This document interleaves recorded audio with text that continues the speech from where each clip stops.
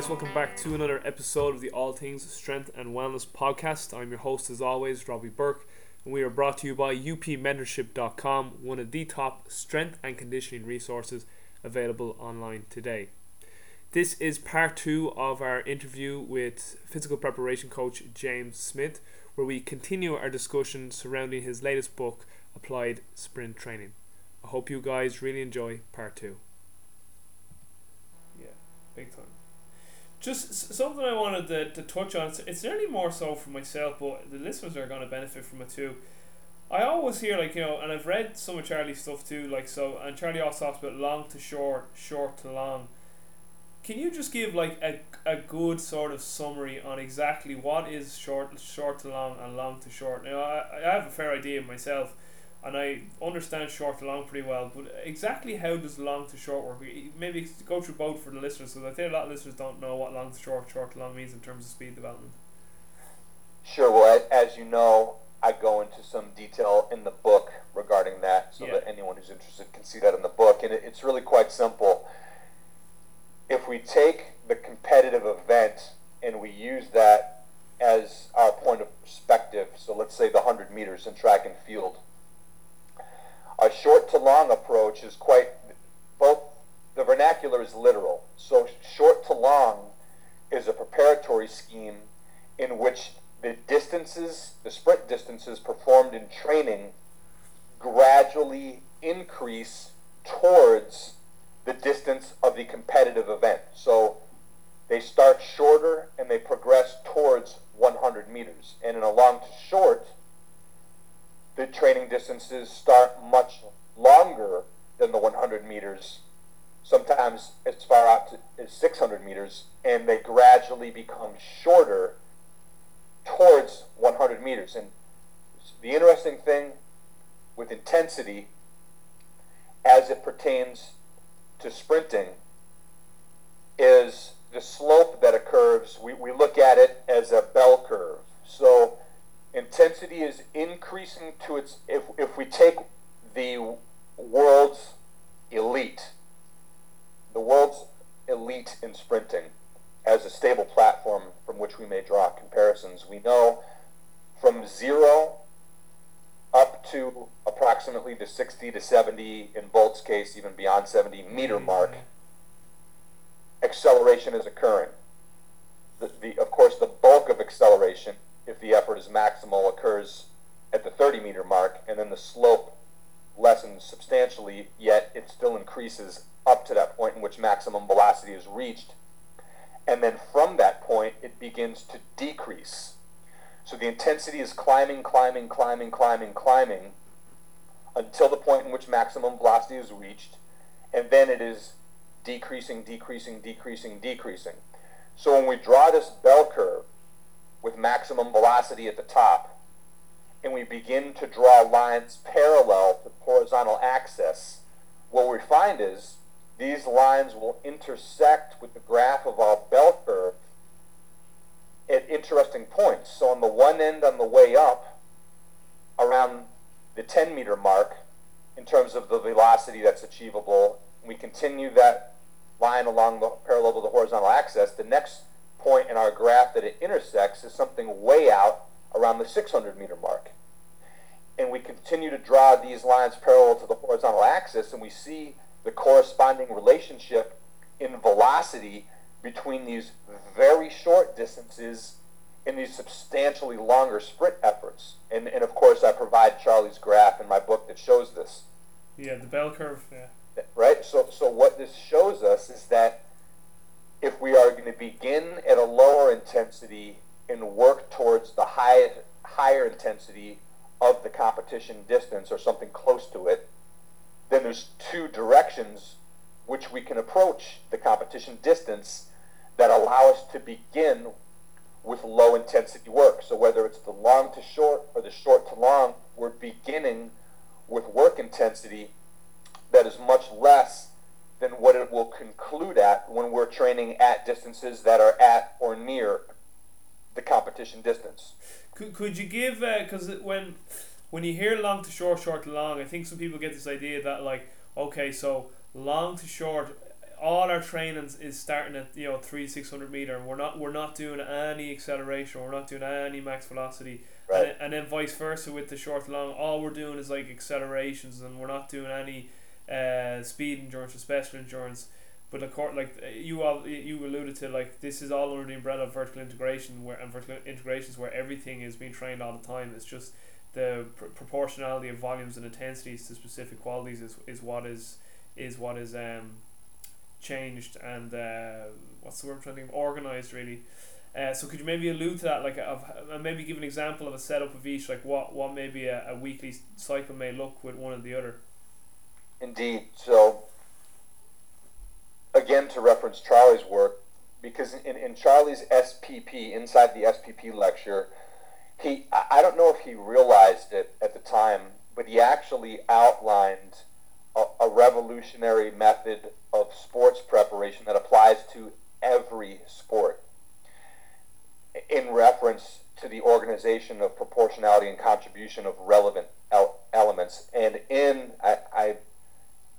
this brings me to where I must plug the next book that I'll be coming out with will reflect global training load management. Oh wow! And I'm very much referencing Charlie's work specific to the inside the SPP because it explains almost everything any coach needs to know.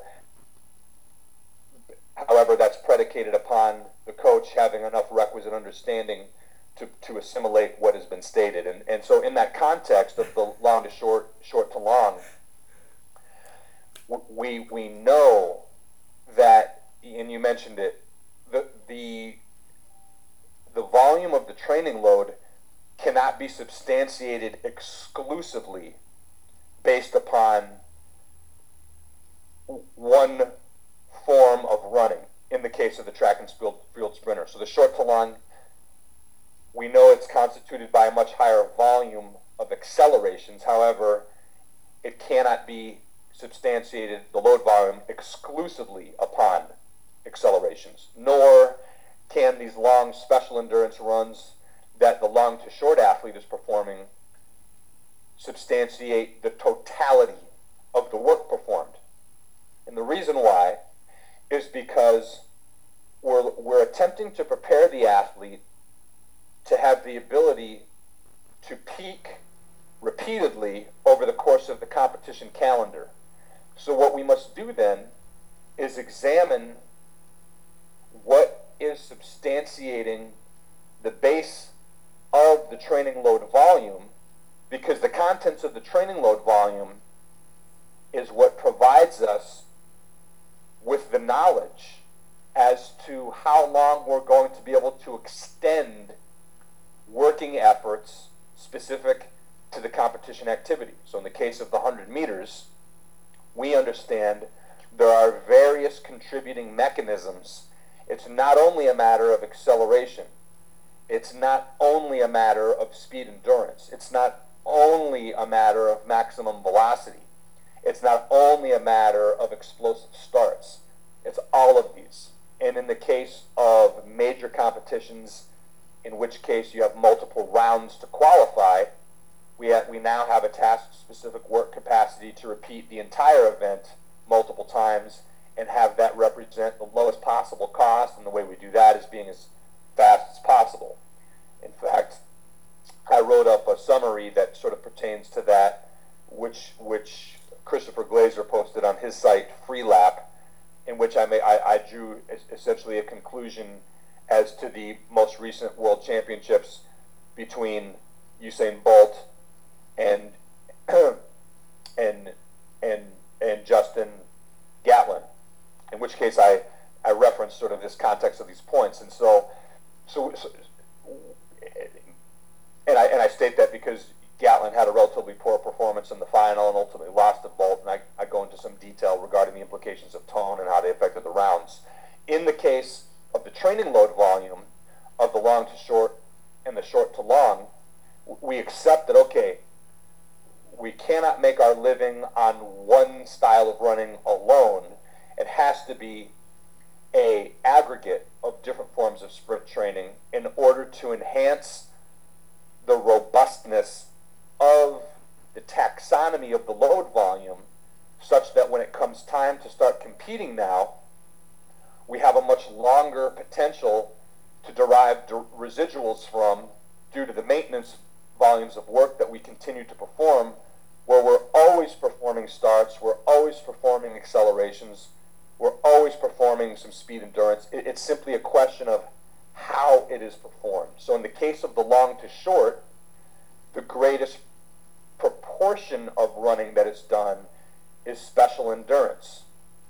And in the short to long, the special endurance is modified to split runs. So whereas in the long to short, you're performing, these 2 times 600 or 3 times 400, what have you, they're continuous runs, 600 meters, 500, 400, etc. In the short to long, what is a very common derivative is to perform split 60s. So you'd perform a number of 60s, 60-meter sprints in a row, the total of which constitutes a similar distance to a single long to short special endurance run. So say you're performing 4 60s as an example in a set. So 4 times 60, 240 meters in a single set. Now we know off the bat the intensity is going to be much greater when we look at that bell curve. So the way that intensity is modified is by performing an intensity limit.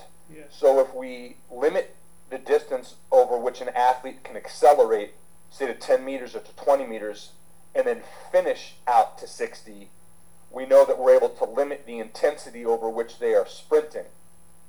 And this is a great means of managing the intensity of the effort. So they'd accelerate to the cone, whatever it is, 10 meters, 20 meters, 30 meters, and then they would not attempt to accelerate any further, simply hold that velocity to the finish. And so these split 60s with intensity limits are the bread and butter for the short to long sprinter, whereas the all-out special endurance sprints are the bread and butter of the long to short scheme. However, in both cases, there's always starts, there's always accelerations, and it's only the question of maximum velocity, how that is approached is more similar via most programs, or rather via both programs, because the short to long and the long to short are both working towards the performance of maximum velocity. And by the time you get there, the training of maximum velocity looks a little bit more similar between the two schemes. So with those split 60s, is it incomplete recovery, obviously? Yeah. Correct, and again, that's in order to limit the achievable intensity. Yeah.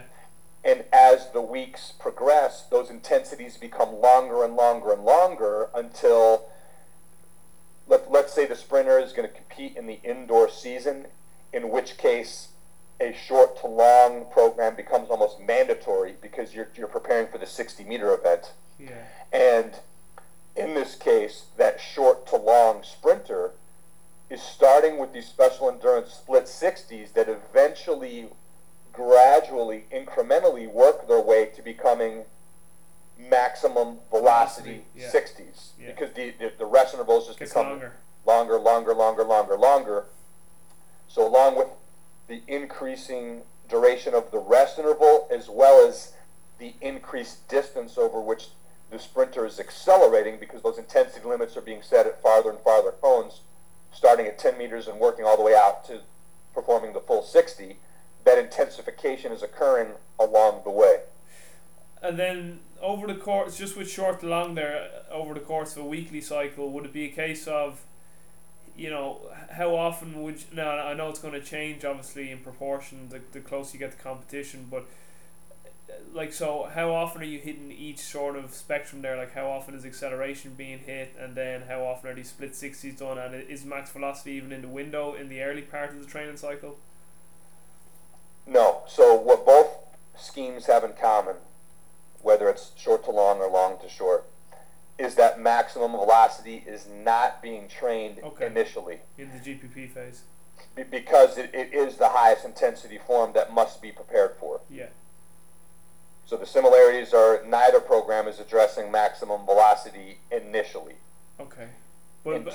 So essentially, short to long is accelerations with split 60s for its special endurance, and then the long to short has accelerations, but the special endurance is just straight 300s or even up to 600s.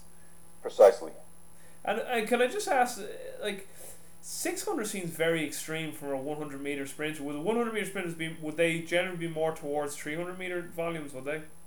Certainly, and the argument can be made that the 100 meter sprinter doesn't ever need to perform a fast running repetition much beyond 100 meters. Yeah, I always thought 150 is kind of a lot of coaches I speak to, that seems to be where they go most. Yeah, certainly there's an argument to be made there that where the option comes into play, as you know, I go into some depth into this in the Applied Sprint Training book, regards the tolerance that individuals have to CNS stress, the training environments they have access to, the climates in which they're training. All of these begin to shape.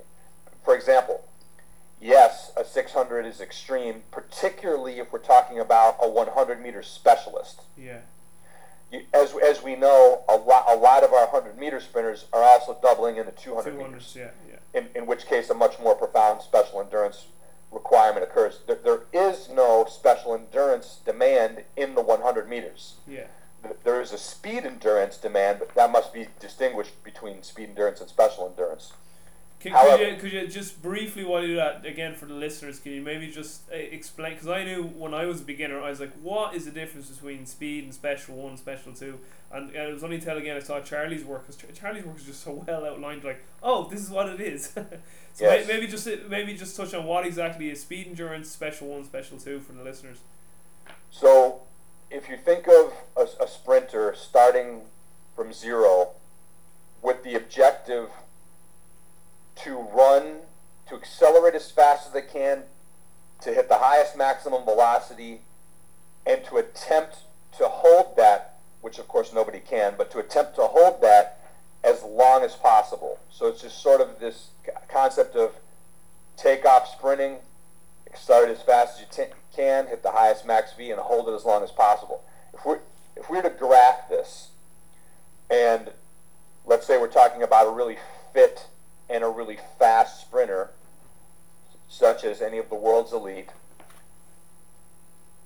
and we look at that slope, what it begins to look like is that bell curve that I listed in the book, which is a graph from Charlie's work. Yeah. And so, if we start categorizing points on that curve and giving them names, we know we have the start. We have the acceleration, which there's different phases of. We have the maximum velocity. After maximum velocity, again, the words are less important than what is actually happening. We know that the intensity immediately begins to decrease after the point in which maximum velocity is hit. So what we refer to that as is speed endurance. How long can you hold on to the highest percentage of your maximum velocity and lessen the slope of declination? So when we look at the 100 meters, we know that no one can accelerate, hit the highest achievable maximum velocity to at least not yet, to a point in which you've already crossed the finish line. So we know that even the fastest in the world who hit the highest maximum velocities are still hitting that velocity prior to crossing the 100-meter line. Yeah. So when we look at what is the distance remaining, this is where speed endurance enters the equation. And the degree of speed endurance that can be held, which is to say, what is the highest percentage of maximum velocity that can be held and to what distance, this is where we use the word speed endurance. And the general accepted mark at which we stop calling it speed endurance and we begin calling it special endurance is somewhere between 120 and 150 meters. Yeah. And beyond that point, and again, we can see this on the graph, we know that either the intensity is going to begin to decrease so sharply, such as the graphic representation of the bell curve, because this is predicated upon someone running as fast as possible, is going to decrease very sharply. And so this is why we sort of change the scope of thinking into special endurance, because we know, for example, that a 400-meter specialist or an 800-meter specialist, these individuals cannot afford to accelerate as fast as possible and hit their maximum velocity in the same way, because they would simply go through too massive energetic resources, and they would die before they reach the finish line. So they have to moderate their intensity. So they're not attempting to accelerate as fast as possible. They're not attempting to hit the highest maximum velocity.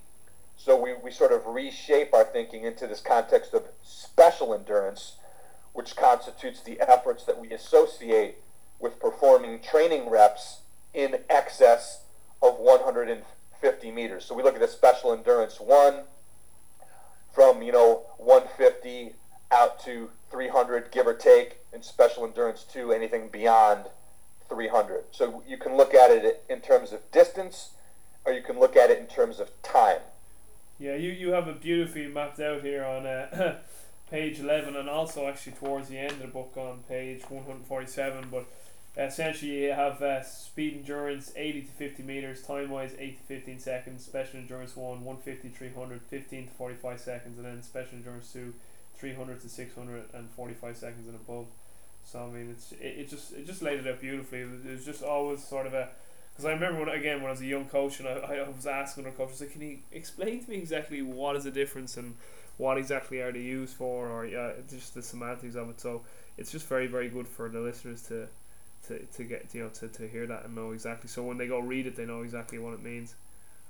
Indeed, and it's it's interesting. You'll meet people who have not looked into. You'll meet people from the team sport coaching realm who have very little understanding of track and field, and they might go so far as to think that short to long and long to short are simply reflecting the duration of the rest intervals, for example.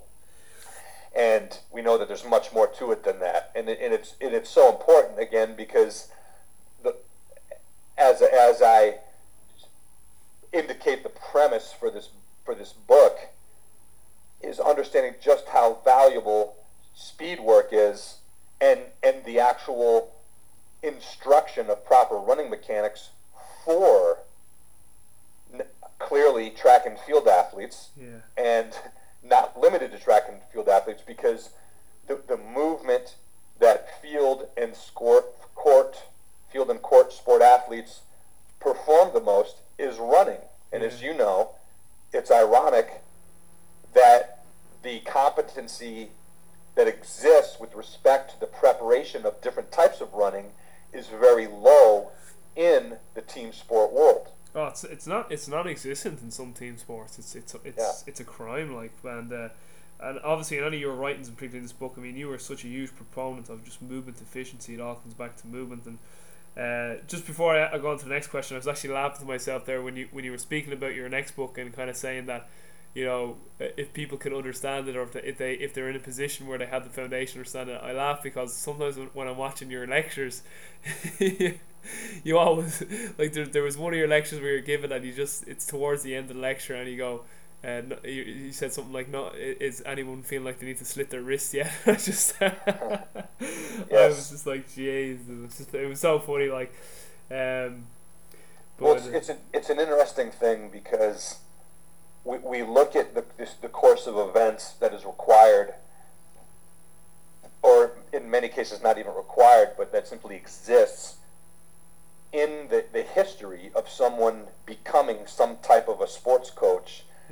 And a close examination of this indicates just how much dysfunction exists due to the lack of complete knowledge knowledge and relevant knowledge that is conveyed towards these aspiring coaches. It doesn't matter whether you're an aspiring sport coach or performance coach or what have you. There's a very incomplete method of educating these individuals, and this is why, ironically, so much of the most obvious preparatory discussions, such as the ones that I center many of my arguments around, exist beyond the current awareness level of many coaches. And the frustration on the coach's behalf comes when they have the realization that so much of what is being said is so obvious, because it's simply rooted in observation, and then it becomes so easy for coaches to kick themselves in looking back in time thinking, I can't believe I overlooked this for so long, given the fact that it's so simple. Yeah, like we alluded to this an awful lot in our previous podcast, where you were speaking about, Galileo and, the sun being the center of the universe, and like he was trying to go back and say, look through the telescope yourself, it's so obvious. Yes, and again, it's simply rooted in observation. Because this, whether it was Galileo or a conversation occurring during modernity or any time in between or before or after, these conversations have been occurring since the beginning of time. Yeah. Whether it was when the wheel was invented, think about the sequence of events just prior to the wheel, and the sequence of events prior to Magellan circumnavigating the globe to show that you won't sail off the edge of it, and the sequence of events leading up to Galileo and his argument. It's happened since the beginning of time, where you've had the status quo that has largely been developed and is a summation of less than critical thinking and more influenced by edict and dogmatic principles that have been carried forth. Well, this is what so-and-so told me, so this is the way it's going to be.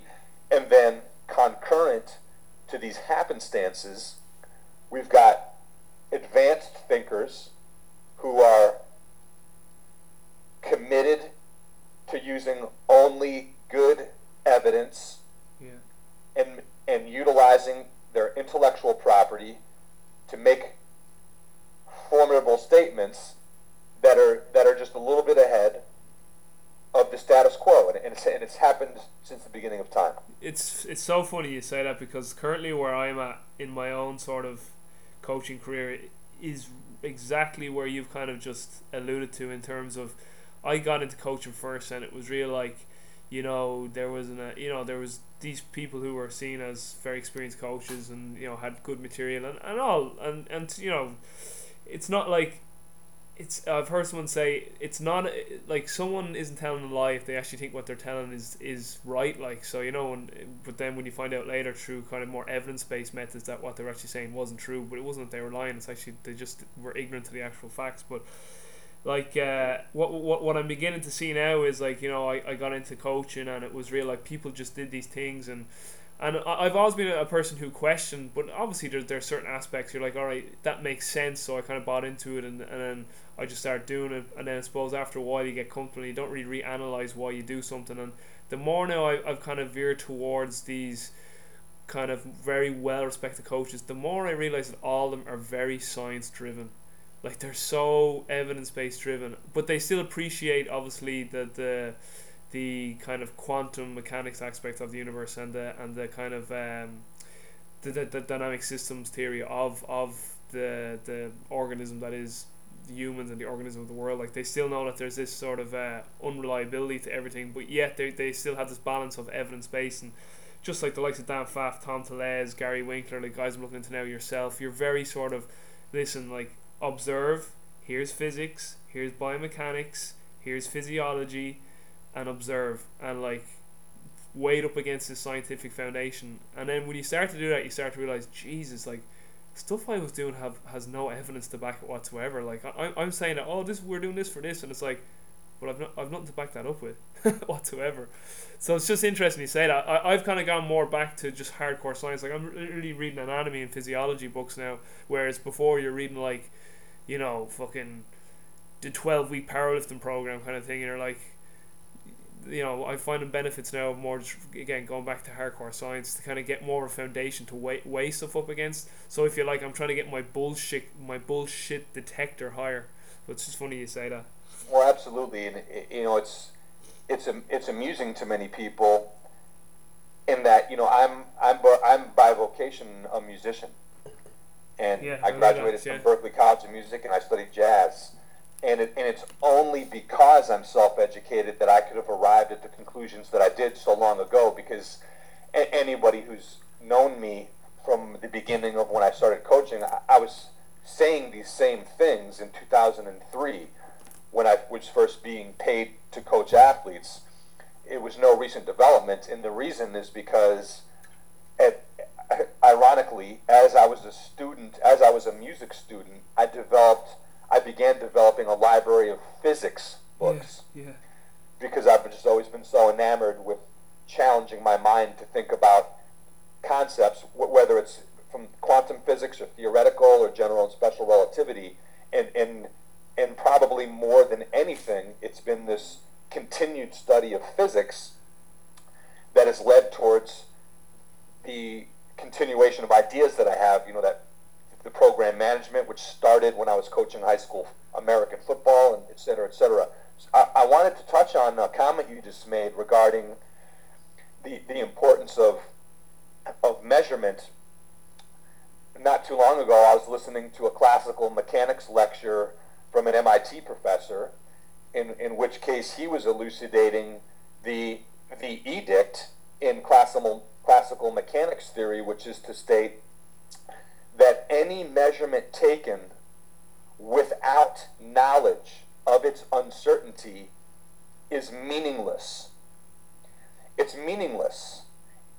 And if only sport coaches were to adopt this framework of thinking alone, a paradigm shift would take place. Yeah. And it's a profound concept that if I present to you a measurement, whether it's in this form of time motion analysis or what have you, without an indication of the margin for error, the margin for uncertainty, it's worthless. And so if you operate according to that paradigm of thinking, what you'll realize is that the near entirety of sport coaching edicts are meaningless. Yeah. Because how much are you able to document, or anybody else, based upon their experience in sport coaching, that conveys a semblance of information passed on by way of whether it was mentor apprentice, or in college professor or what have you, that was delivered in such a way that accounted for the knowledge of uncertainty. Yeah. We rarely see this. Yeah. And so once again, it has paradigm shifting implications. Oh, like 100%.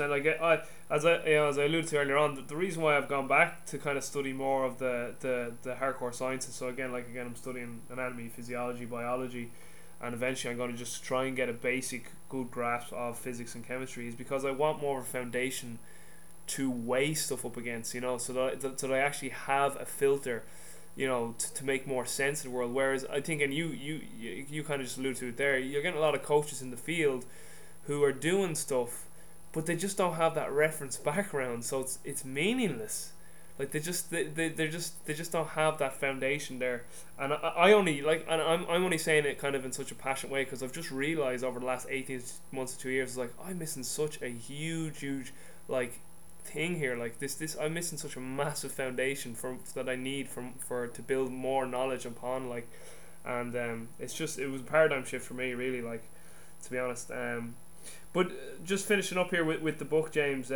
So the table of contents is beautiful, and what I really loved about it was when you got into the applied physics and the applied biomechanics and physiology. I suppose what I want to hone in out of those three is the biomechanics. I mean, the physiology is a lot to do with the bioenergetics and the physics. I mean, I'm no expert in that, but I'll let the people delve into that. And it's beautiful. It's called, you call it applied physics, applied biomechanics, applied physiology. So you made it very practical for the readers.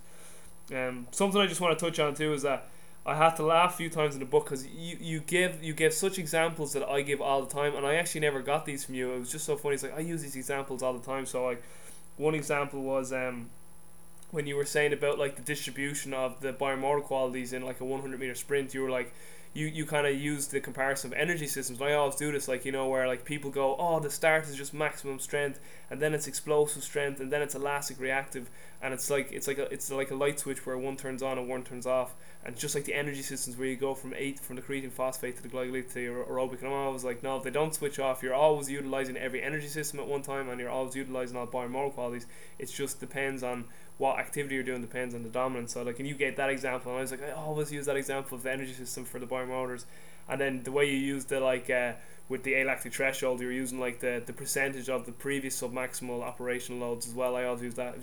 And the other thing as well, I'm rambling here, but the other thing too you were kind of talking about was when you take any specific exercise, like we all talk about training specificity, and it's very hard to get anyone exercise that hits specificity exactly on the head apart from the competition exercise. And you were kind of saying like there's these benefits and negatives to any exercise. So some exercises will hit the bioenergetics and the biodynamics, but they mightn't hit the biomotors. Others will hit the biomotors and hit the bioenergetics, but not hit the biodynamics. And it's something I always try to allude to other people too, and I've actually never seen it anywhere else. But maybe I saw it from you before, but there was those three kind of experts in the book, and I was like, Jesus, that's exactly how I think.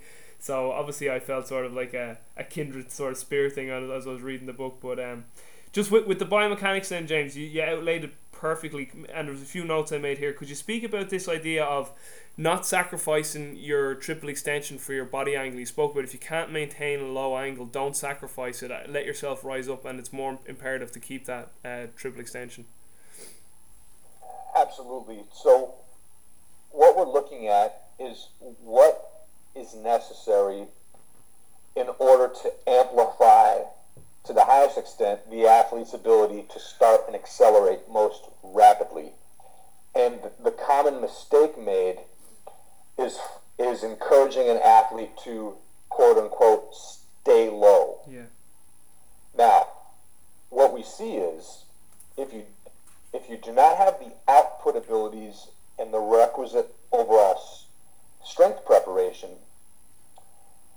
and the athlete is going to sacrifice the ability to extend through the hips, knees, and ankles in an effort to stay low, and the result is they will bend at the waist.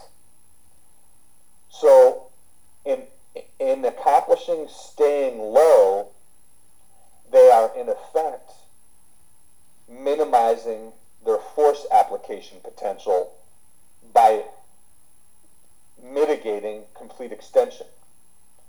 And the thing is, this is nothing new.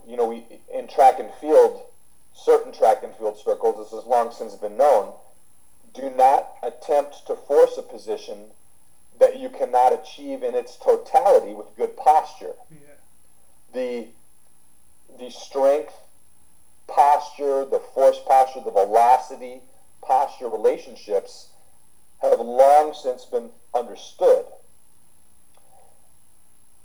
From this we know that the athlete who's bending at the waist and sacrificing extension is not going to be able to accelerate as fast as the athlete who allows themselves to maintain a less aggressive angle of departure in favor of maintaining complete extension.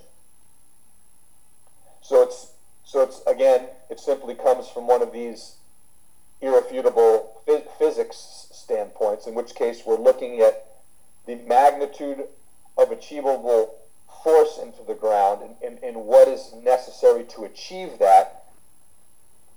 And this is where we understand the implications of complete extension. And one of the analogies is in a vertical jump or any type of jump assessment. If we intentionally, and if we instruct an athlete, okay, I want you to do a vertical jump, and we're going to measure it, or we're going to do a broad jump, and we're going to measure it, However, I want you to intentionally cut your extension short. I don't want you to achieve full extension at the hips. Well, what you'll find every single time is the inability to jump as high or as far. Yeah. So we ask ourselves, well, why is that? Because we're decreasing the amplitude of movement over which the speed, power, strength may be developed. And when we decrease that amplitude, we simply limit the achievable amount that may be generated. It's irrefutable. And you gave actually a really good photograph of Tyson Gay, like to show the example of this sacrifice of staying too low and sacrificing triple extension, and as most people know, that's his weakest part of his race is his start.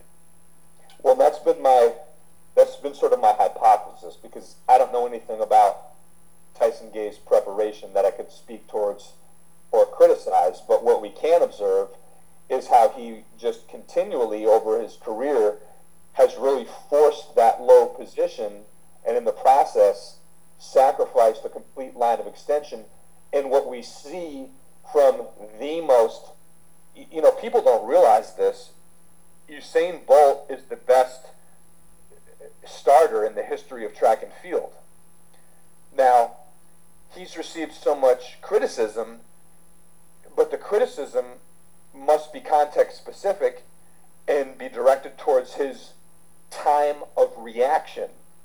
Because if you look at his first 10-meter splits, he has ran the fastest 10-meter splits of all time, faster than Ben Johnson back in 1988. And this just further points towards the mind-bending nature of what that means. Because here we have this athlete who's so tall, and contrary to the misdiagnosed criticisms, in which case he has been somewhat slow to react in some of his races. However, his velocity, his takeoff velocity and through the 10 meters has been the fastest recorded. Yeah. Now, if you look, it doesn't matter. If you look at these phenomenal starters, Maurice Green, Ben Johnson, Tim Montgomery, Asafa Powell, Usain Bolt, Johan Blake, all of them, the greatest starters of modernity working back in time, and you look at what they have in common, regardless of their heel recovery, etc., every one of them, without exception, a complete line of extension. Yeah. Without exception. Yeah. So on the basis of that alone is why I utilize Tyson Gay as a point of criticism, is because he so often fails to achieve that complete line of extension in those first couple steps, and we have to then question the implications of that and draw the possible association as to why he is always troubled in that initial acceleration department. And in that section of the book, you speak about the importance of the arms, and I know that comes from Charlie, and Charlie was a big proponent of this impulse that the arms can drive. So, obviously, this is an area that you are a proponent of with your athletes doing acceleration. Maybe just want to elaborate on that as well for the listeners briefly. Well, again, on the basis of what is irrefutable, we know this. Neuroscience has shown us this. If you tap your finger to your nose, the signal from the nose reaches the sensory cortex faster than the signal from the finger. This is irrefutable, and it has to do with the proximity of distance from the sensory cortex. Now, Charlie mentioned this long before neuroscience was able to show the world that yes, the proximity of sensory input relative to the sensory cortex has everything to do with the speed at which the signal reaches the sensory cortex. And so this is what Charlie was saying back in the early 80s before this information was available. And in that context, it's important to acknowledge, particularly in the case of sports scientific research, that in many cases, the coaches that are ahead of their time are also ahead of the science. and it has nothing to do with the science being wrong. It has to do with the logistics surrounding the ability of a scientific investigation being done on the requisite population. Yeah. So, we can go back into the 1960s and show how the Soviet Union at that time was able to perform sports scientific research on the elite athlete competitors in that nation. However, so many other nations in the Western world cannot state that because the logistics surrounding it are just not feasible. Yeah. It's not feasible to go out and take the top U.S. sprinters or the Jamaican sprinters or whoever and say, okay, stop what you're doing. We're going to assess you in all these different ways. It just doesn't work that way. Whereas in those communist regimes, it was not up to the athletes. So, you move forward, and in most cases, the advanced thinking occurs in advance of the actual irrefutable scientific evidence, and then it's later the irrefutable evidence comes along, which then substantiates what your theory was prior to. If I might go so far as to state that my theory of what I refer to as program management, that this has preceded anything that is found in the research. However, that in no way diminishes my confidence in stating it is the future, and it is based upon what will be irrefutably shown from an evidence-based practice in terms of the hard data. Just on that, I mean, it's happening already. Like, I've seen so many people lately through social media getting these jobs, and their job title is high performance manager, and they're over all the teams. They're over the medical team, the strength and conditioning team, the sport coaches. Like, they're the head of it now. So like, it's happening.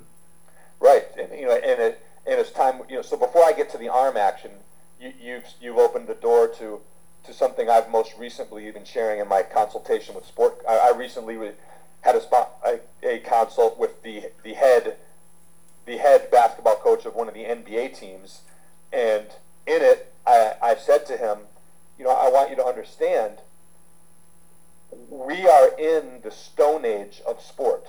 Yeah. You heard, and Robbie, you heard me mention this in a different context in our last podcast. You alluded to this. You base it. It's funny because I listened back to our podcast today just to make sure I covered my bases, and one of the things you said in that was like our industry is an infant. It's not even a year old. You were saying in comparison to other professions. And it is. And again, this is irrefutable because if we go, it's not to say that sport has not existed for 3 millennia, because we can go back, over 2 millennia and look at the ancient Greek Olympics and say, well, look, athletes were competing in wrestling and in throwing things and in running over 2 millennia ago, and that's just as far as recorded history goes. Clearly, we know that it happened before recorded history, but that we must make the distinction between what existed in terms of 2 people competing in an athletic way.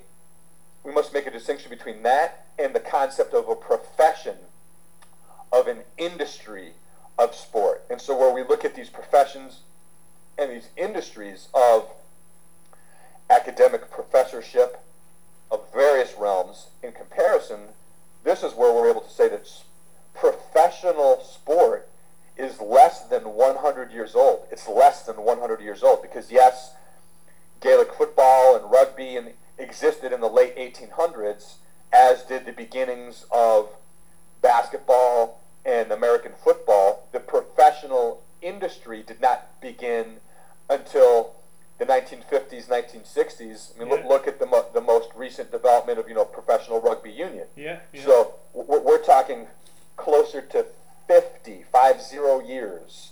So irrefutably, this conversation you and I are having, everything that has happened since the last 50, 60 years is occurring during the Stone Age of sport. And so what I encourage to coaches of all sorts is to conceive what will these conversations consist of in 2,000 years. Yeah. Because we are the cavemen. We are the cavemen of sport. And the question is, which of us cavemen is a little bit more brighter than the others? And on the basis of that, some of us are able to have conversations that are a bit more advanced than the others. Yeah. And again, we actually on the previous podcast spoke about this. There's so many factors that go into why some people speak about these things and why other people don't. You know, so many developmental conditioning, the environment they grew up in, the society that they grew up in and that they're from.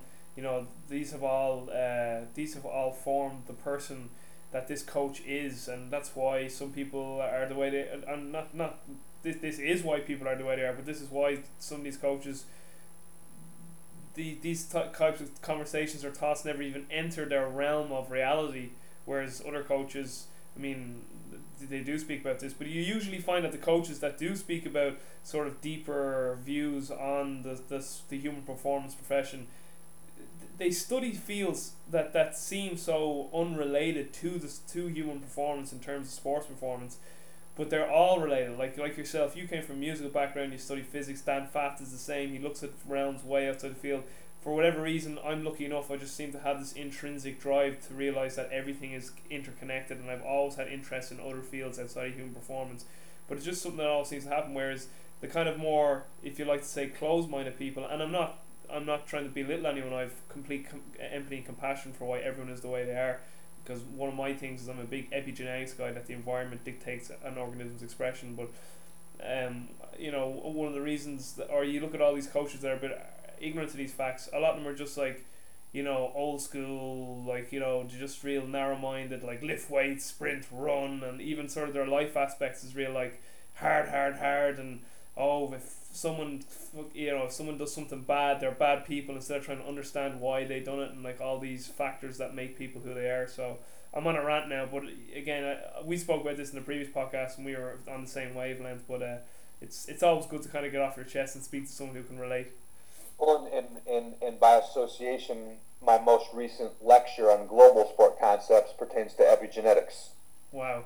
So you can have a look at that. But yeah, it's, you know, you mentioned the interdisciplinary influence, and those of us who are having conversations that are more all-encompassing than others is because of the interdisciplinary influence. And this is something that was not available historically. Because if we think about a group of Neanderthals, they didn't have the opportunity to consult with the resident thermogenics expert in terms of how they might manage starting fires via means other than smashing stones together. Yeah. As we move forward in terms of the technological advances of society, there's so much more of a basis for a profound influence from interdisciplinary study, because even though sport coaching is in its infancy, we have profoundly more advanced developments in physics and evolutionary biology and endocrinology and a whole spectrum of scientific fields, which is why the individuals who we know have had a more profound impact on the advancement of sport have been so heavily influenced by these peripheral domains that are so fundamental towards enhancing this peripheral domain of human performance. Because if you talk to an evolutionary biologist, if you talk to a chemist, if you talk to any realm of physicist who have no previous significant understanding of sport, and you show them a sport competition, the way they will utilize their application of the scientific method will by and large result in more profound preparatory solutions than one would currently find amongst a spectrum of sport coaches, simply because of the way that a physicist looks at the world, or the way that an evolutionary biologist looks at the world. And of course, I've been most heavily drawn to physics in a variety of capacities, more than any other science, simply because there is no more fundamental examination of the physical world. There's nothing deeper. You cannot go deeper.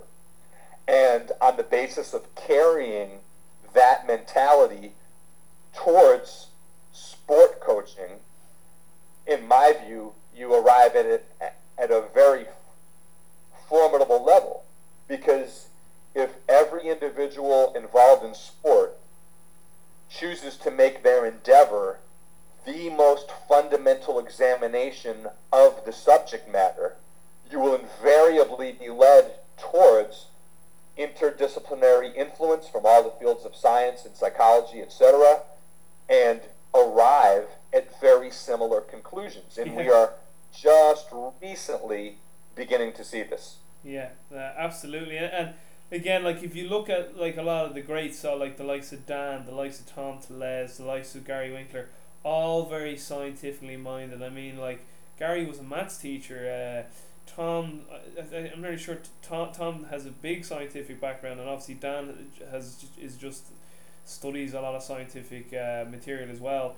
Yuri Verkhoshansky, he very in depth in the scientific realm as well, in terms of trying to use mathematics to sort of objectively look at developing specific strength qualities, and obviously developing human performance. Franz Bosch, very deep into the physiology and motor learning sciences. And then the thing is, then you get people that we've kind of touched this, you get these coaches who have no background in these things, yet they're held on a pedestal because they sell DVDs or books, and then they like go, oh, those guys make it too complicated. I read that section in the book, and I couldn't understand his section in the book, so I just skipped it and went to the section that I could understand. That was much better. And that's the frustrating thing now, because because you get these young coaches who are very pliable and very, what's the word, like they're easily manipulated, and not in an evil way. Like manipulate's kind of an evil sounding word, but they're very easily led, I suppose, towards some of these characters, and then they kind of if they don't get into a headspace where they finally realize, I have to think for myself here and have some self-reliance, they end up then just being a parrot and repeating, well, my mentor did it, and he was very successful because he sold loads of books and had a gym and DVDs and did loads of speaking engagements, therefore this is now my belief system. Whereas these people again who we've mentioned, who are trying to be objective and use the science that's there, and as you have alluded to, actually looked through the lens. Galileo, just look through the lens and see for yourself. It's just, it can be very frustrating. It's funny because I remember when I came across you first, I was like, holy shit, this guy is really, really angry. And I was like, why is he so angry? And then as I got more into your material and then got to know Buddy and got to know Charlie, and then I was like, oh, I can see why James is. And then because I remember you sometimes you were like, I'm fed up with coach, I'm just going to consult, and I'm like, God, it's really kind of gets to him sometimes. And then I've been through these periods and I'm like, some days you just feel like, what's the point? But then you just keep going, you just keep fighting the good fight, because there is that few out there who really appreciate what the likes of you do. So well, it's an interesting thing, Robbie, because by and large, the most influential person in a sport organization currently, with few exceptions, is still the head coach. And the problem is the qualifications required to become a head coach have everything to do sort of with previous sport results and very little to nothing to do with the mechanism of how those results were achieved. And this is where the distinction and the uniqueness of sport and a few other professions, in which case the human body is the vehicle of is the medium. There's an exception. So whether we're referring to medical doctors, physiotherapists, performance coaches, technical tactical coaches, you name it, all of them have in common the fact that the human body is our medium. Yeah. We are in one way or another affecting the performance of the human body, either via the way of medical intervention, therapeutic intervention, or developmental intervention. Now, what we have the luxury of that no other profession has is the pliability, the adaptability of the human organism. So the the reason why a human being can survive an incompetent medical doctor and a misdiagnosis, or an incompetent physiotherapist and their misuse of therapeutic modalities, an incompetent performance coach in their overloading of nonsensical performance modalities, an incompetent technical tactical coach with respect to their unknowing of skill development in technical tactical substrates, an incompetent psychologist who does not understand the tools, the ways of disseminating and providing strategies to those who have yet to experience a volatile situation. All these things together, everybody's got the advantage of working with this adaptable system that so many other professionals do not, because the human being and its adaptive capabilities can survive a misdiagnosis, can survive mistreatment, can survive overload. We regenerate. We get a surgical procedure, we bounce back. We get chemical therapy and we survive. Not in all cases, but in most cases. Now, and you might have heard me say this before, we go to any of these other professions, in which case such an adaptable system is not the medium through which we exact our trade craft. And what we see is, in so many other professions, these individuals would be exposed immediately. Because whether it's in general contracting, and we're talking about damaging the foundation or the wall or the framing or the roof, it's instantly observable, and there's no way to talk your way out of it. You have to start over. If it's in the culinary world of gastronomy, if the chef overcooks the protein, there's no coming back from it. The protein does not adapt. The steak, the fish, the chicken, the pork, it doesn't come back from that. It's ruined. Yeah. And we can go through the list of professions in which case these individuals who are in charge would be out of work immediately because they simply cannot rely upon the adaptability of their medium to cover for their incompetence. Yeah. However, the medical doctor, the physiotherapist, the performance coach, the technical tactical coach, the sports psychologist, everybody has this adaptable medium of the human body to compensate for their lack of competency. And that is what must be distinguished when we look at sport results. Sport results are in no way a direct reflection of the competency of the coaching staff. In no way. Because we understand the adaptive capability of the athletes, and all we need is a moderately talented group of athletes who are driven by a culture to work hard to be successful in spite of poor medical treatment, poor physiotherapeutic treatment, poor performance coaching, poor technical tactical coaching, poor psychological preparation. All of these things can exist substandard and still be associated with a perennially dominant sports team.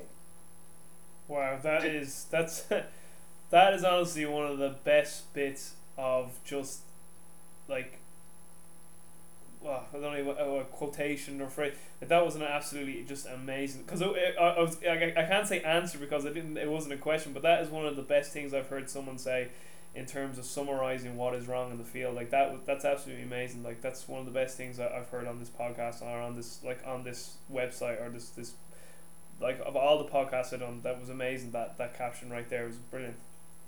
Well, you heard it here first, ladies and gentlemen. My name is James Smith, and I'm available for hire.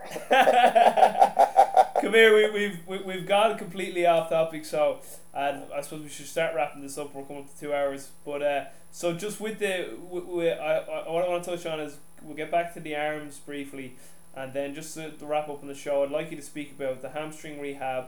I know we could do a whole show on that, and then the sports or the specific work capacity that you and Dan Fast speak about. And then finally, that question on the Olympic list for strength speed that I really wanted you to touch on. So just briefly with the arms, going back to Charlie, and you were saying neurobiology and that the arms are closer to the brain.